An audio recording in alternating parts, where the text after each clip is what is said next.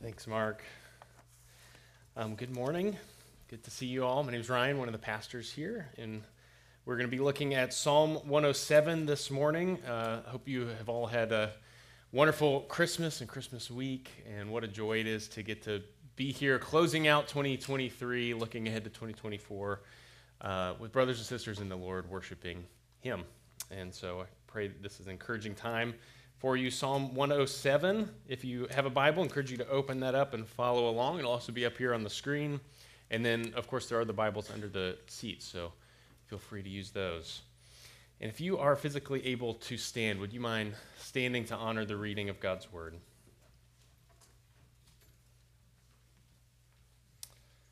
Psalm 107, beginning in verse 1.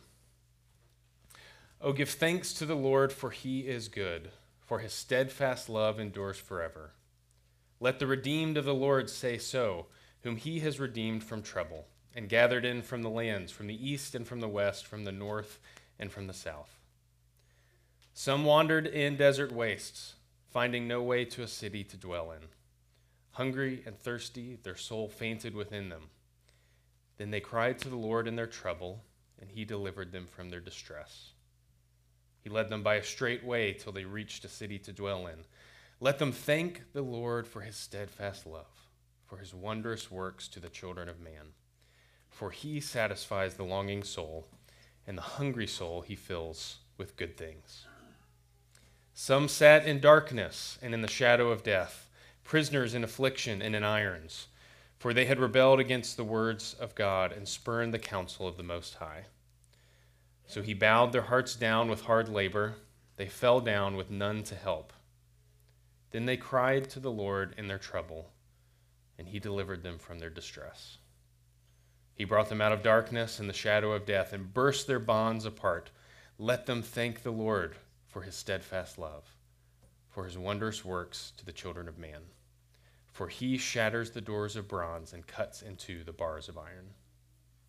Some were fools through their sinful ways, and because of their iniquities suffered affliction. They loathed any kind of food, and they drew near to the gates of death. Then they cried to the Lord in their trouble, and He delivered them from their distress. He sent out His word and healed them and delivered them from their destruction. Let them thank the Lord for His steadfast love, for His wondrous works to the children of man. And let them offer sacrifices of thanksgiving and tell of His deeds and songs of joy. Some went down to the sea in ships, doing business on the great waters. They saw the deeds of the Lord, His wondrous works in the deep. For He commanded and raised the stormy wind which lifted up the waves of the sea. They mounted up to heaven, they went down to the depths. Their courage melted away in their evil plight. They reeled and staggered like drunken men and were at their wits' end. Then they cried to the Lord in their trouble, and He delivered them from their distress. He made the storm be still, and the waves of the sea were hushed. Then they were glad that the waters were quiet, and He brought them to their desired haven. Let them thank the Lord for His steadfast love, for His wondrous works to the children of man. Let them extol Him in the congregation of the people and praise Him in the assembly of the elders. He turns rivers into a desert, springs of water into thirsty ground, a fruitful land into a salty waste because of the evil of its inhabitants. He turns a desert into pools of water, a parched land into springs of water.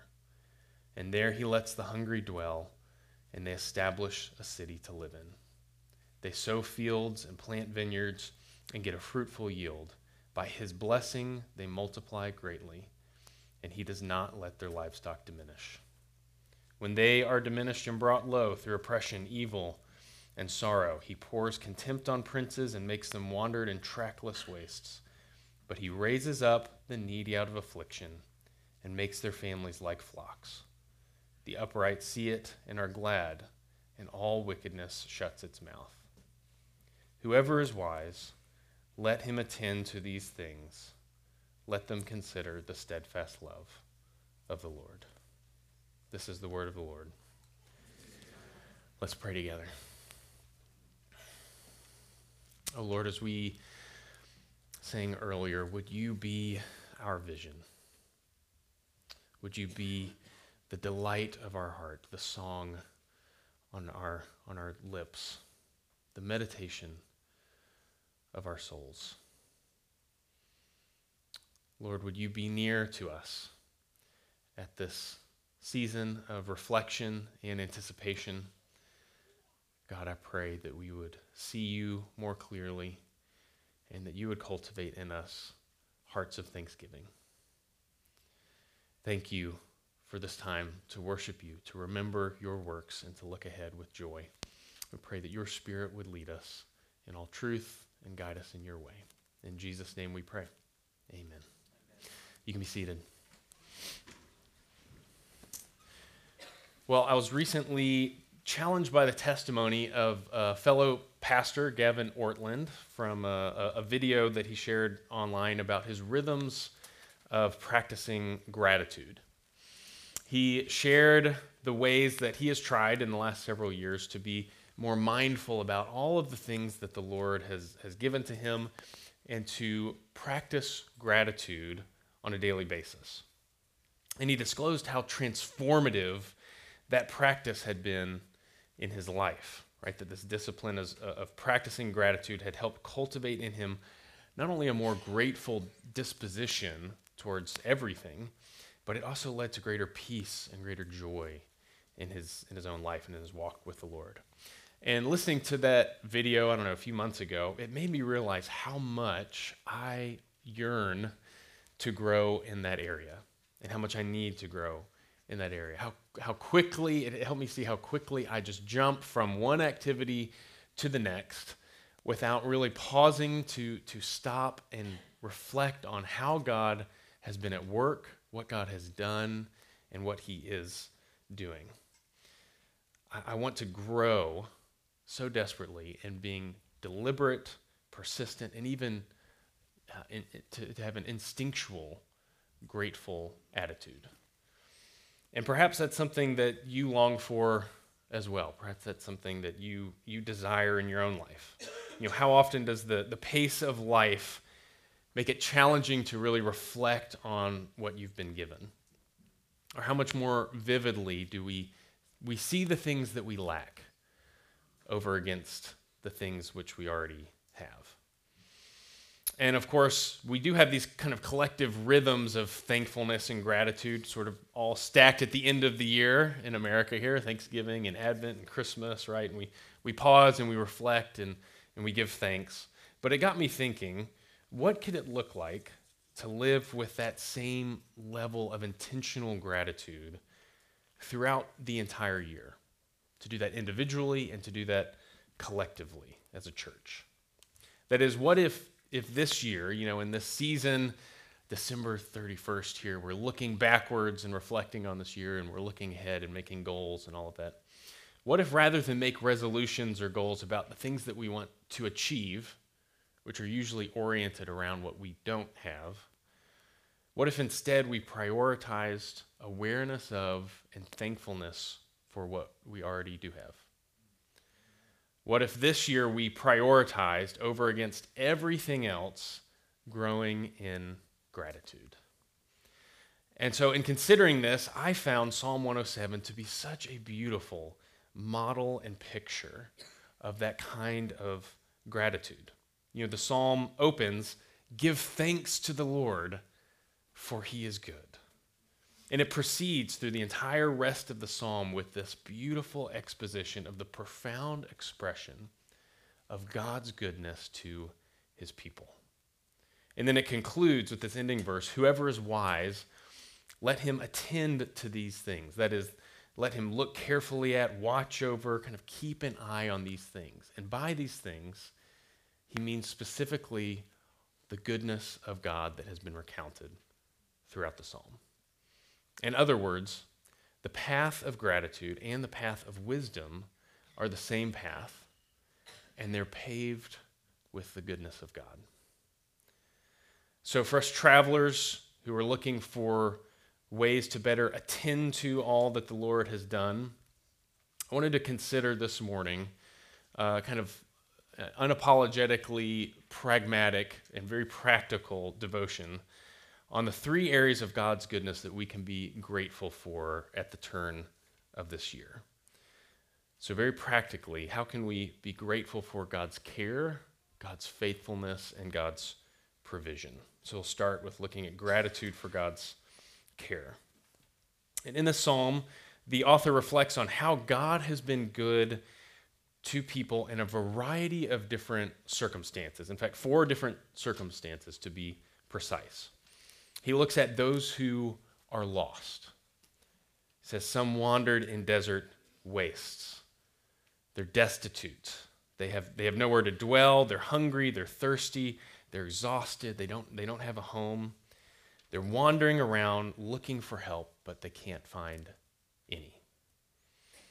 Then there are those who are bound. It says some sat in darkness and in the shadow of death. They're in bondage. They're described as being in prison and in irons. They're shackled. They're enslaved. And importantly, they're in that condition because of their rebellion against God. There are those who are afflicted. It says some were fools through their sinful ways. They sinned against God, they rejected him, and the rejection led to afflictions. And it led to such despair that they loathed even food. They wouldn't even take a bite to eat. And then there were those who are endangered. It says some went down to the sea in ships. And it describes how they're cast about by these mountainous waves, right? Their hearts sank and they feared for their lives because of what they faced. So we see these different categories and circumstances that people are in. They're lost, they're bound, they're afflicted, they're endangered. And we observe a few things. Almost certainly, the psalmist has in mind here the circumstances of the exile. That's the Israelites who, because of their persistent sinful rebellion against God, were captured by these invading forces and they were carried away into captivity.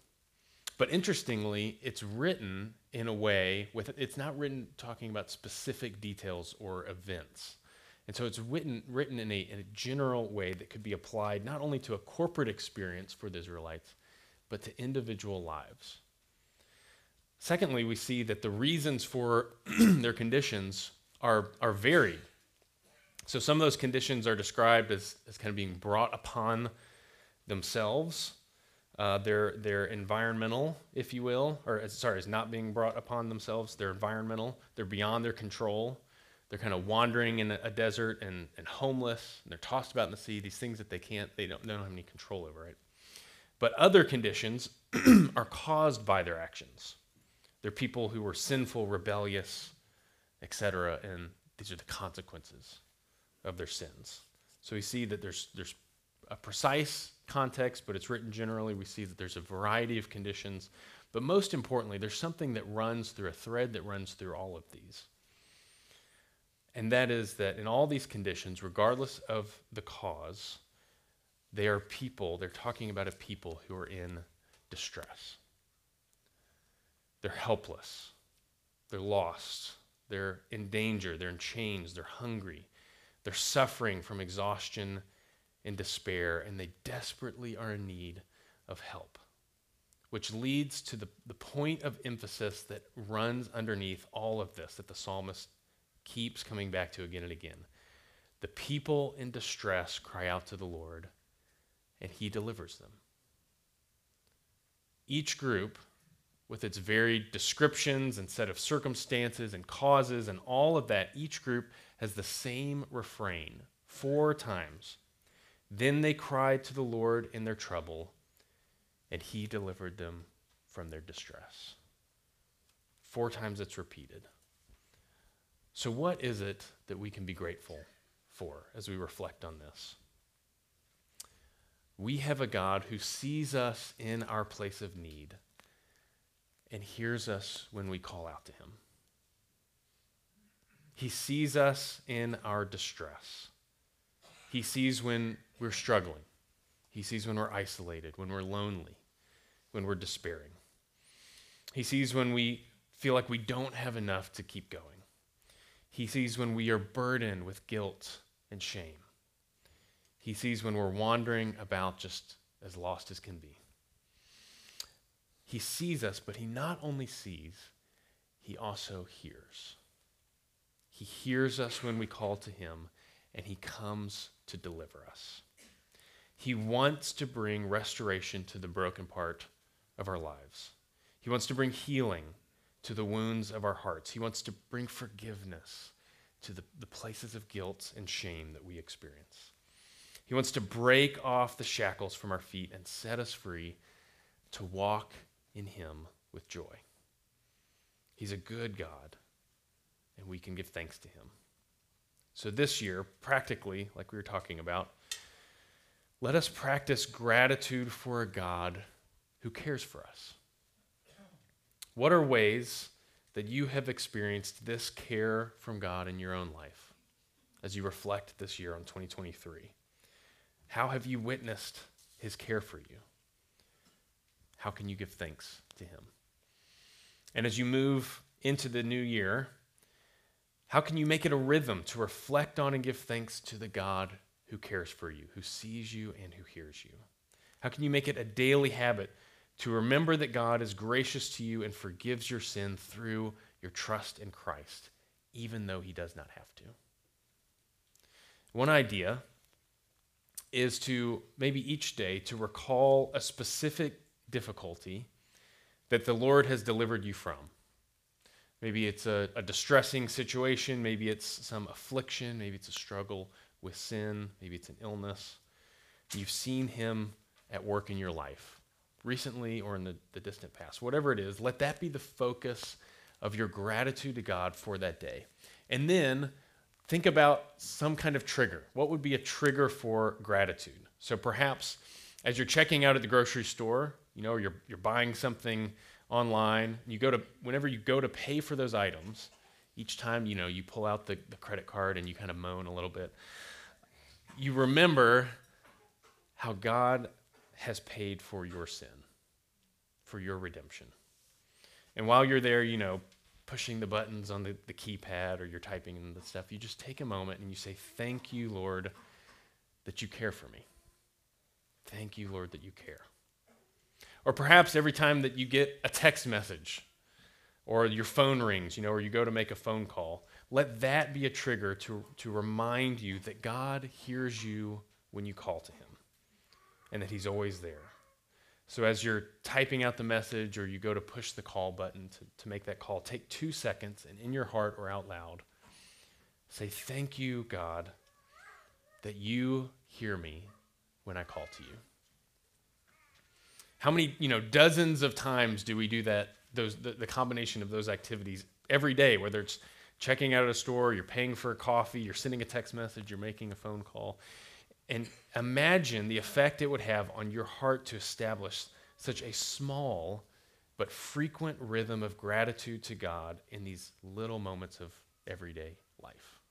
You reflect on the ways that God has cared for you. You do that hundreds of times each week over the course of the next year.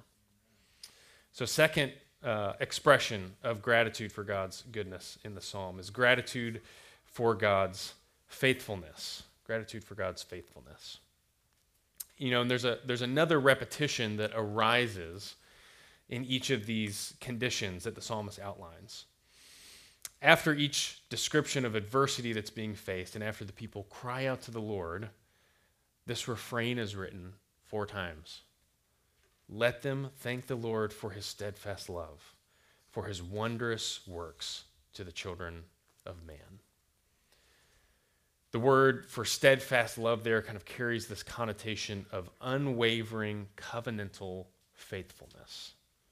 And throughout the Old Testament, when that word appears, it's often adjacent to the word for faithfulness. So when Moses asked to behold God's glory and the Lord appeared to him, the Lord reveals himself and describes himself as the Lord, a God merciful and gracious, slow to anger, and abounding in steadfast love and faithfulness. Those two things often go together, and they're descriptors not just of God's character, but of his intentions with his people. And you notice how the steadfast love of the Lord is described in this psalm. It is his love expressed specifically in action. It says, let them thank the Lord for his steadfast love, for his wondrous works to the children of man.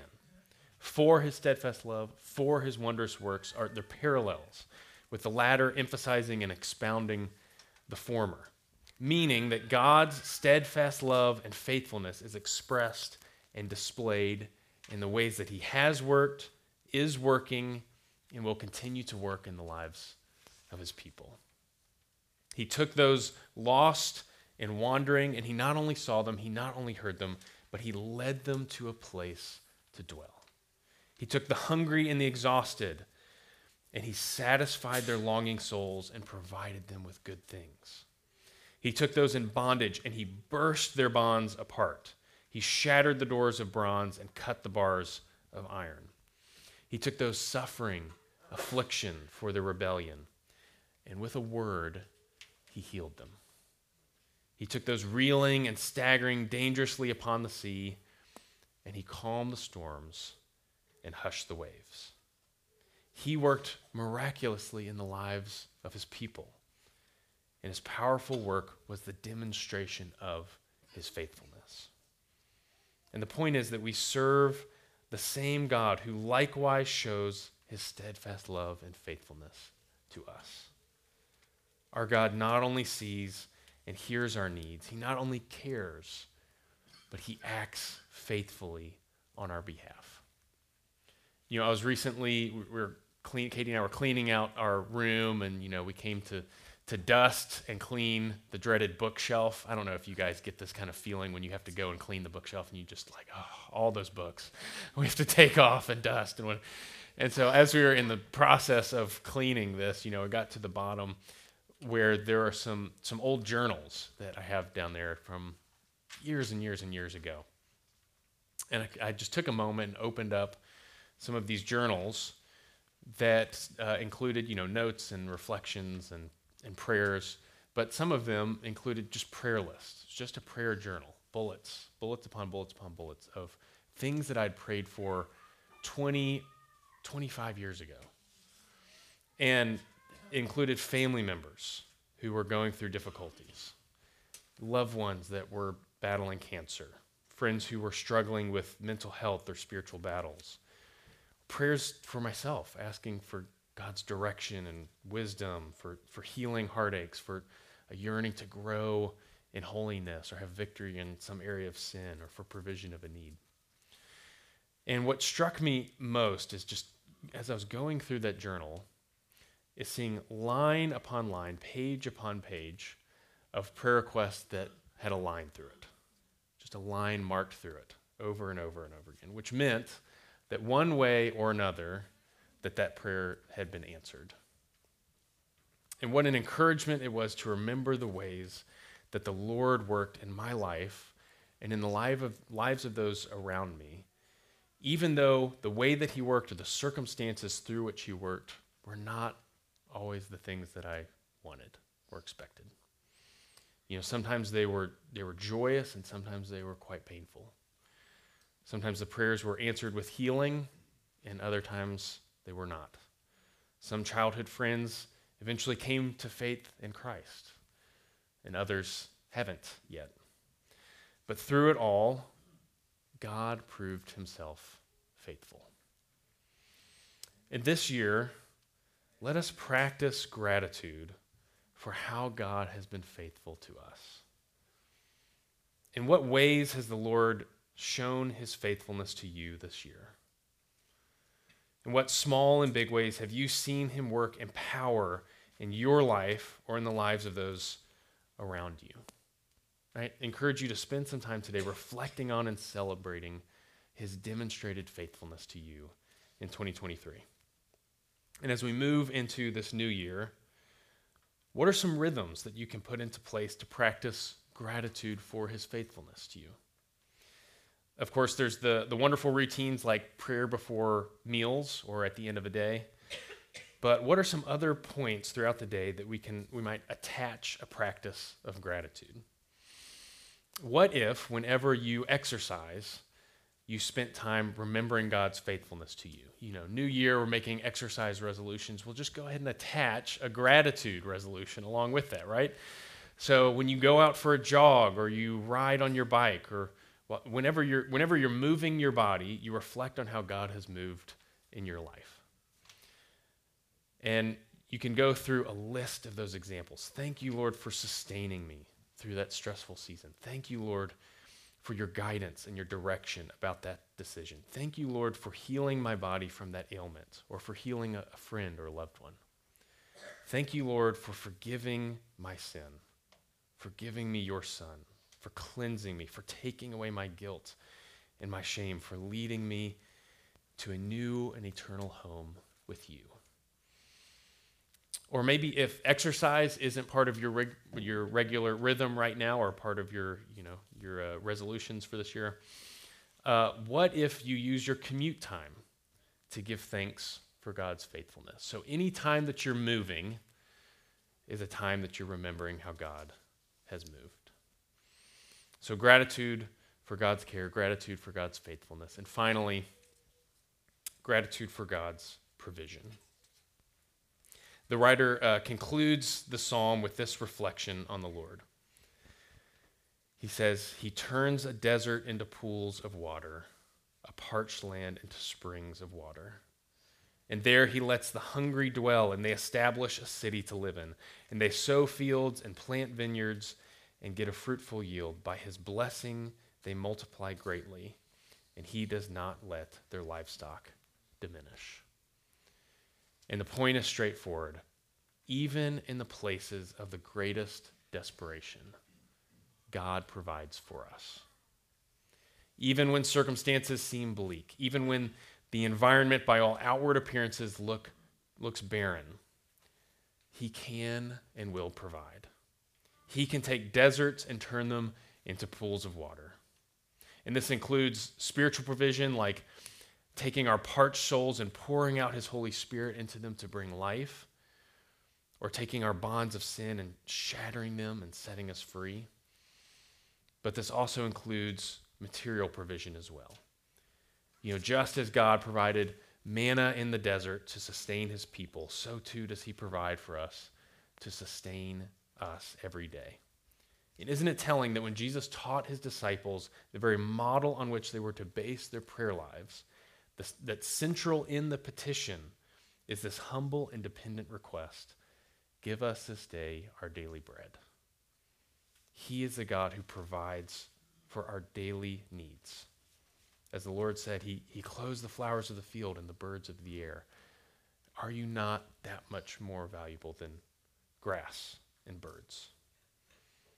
And so this year, let us practice gratitude for the God who nourishes and sustains us. In what ways has the Lord provided for you this year? Whether it was material needs and work or transportation or in apartments, or just having enough money to cover groceries each month, which is a pretty big answer to prayer. Or whether it was your spiritual needs, encouragement in that dark time, comfort from his promises, the ministry of the word to you, the growth of the Holy Spirit birthed fruit.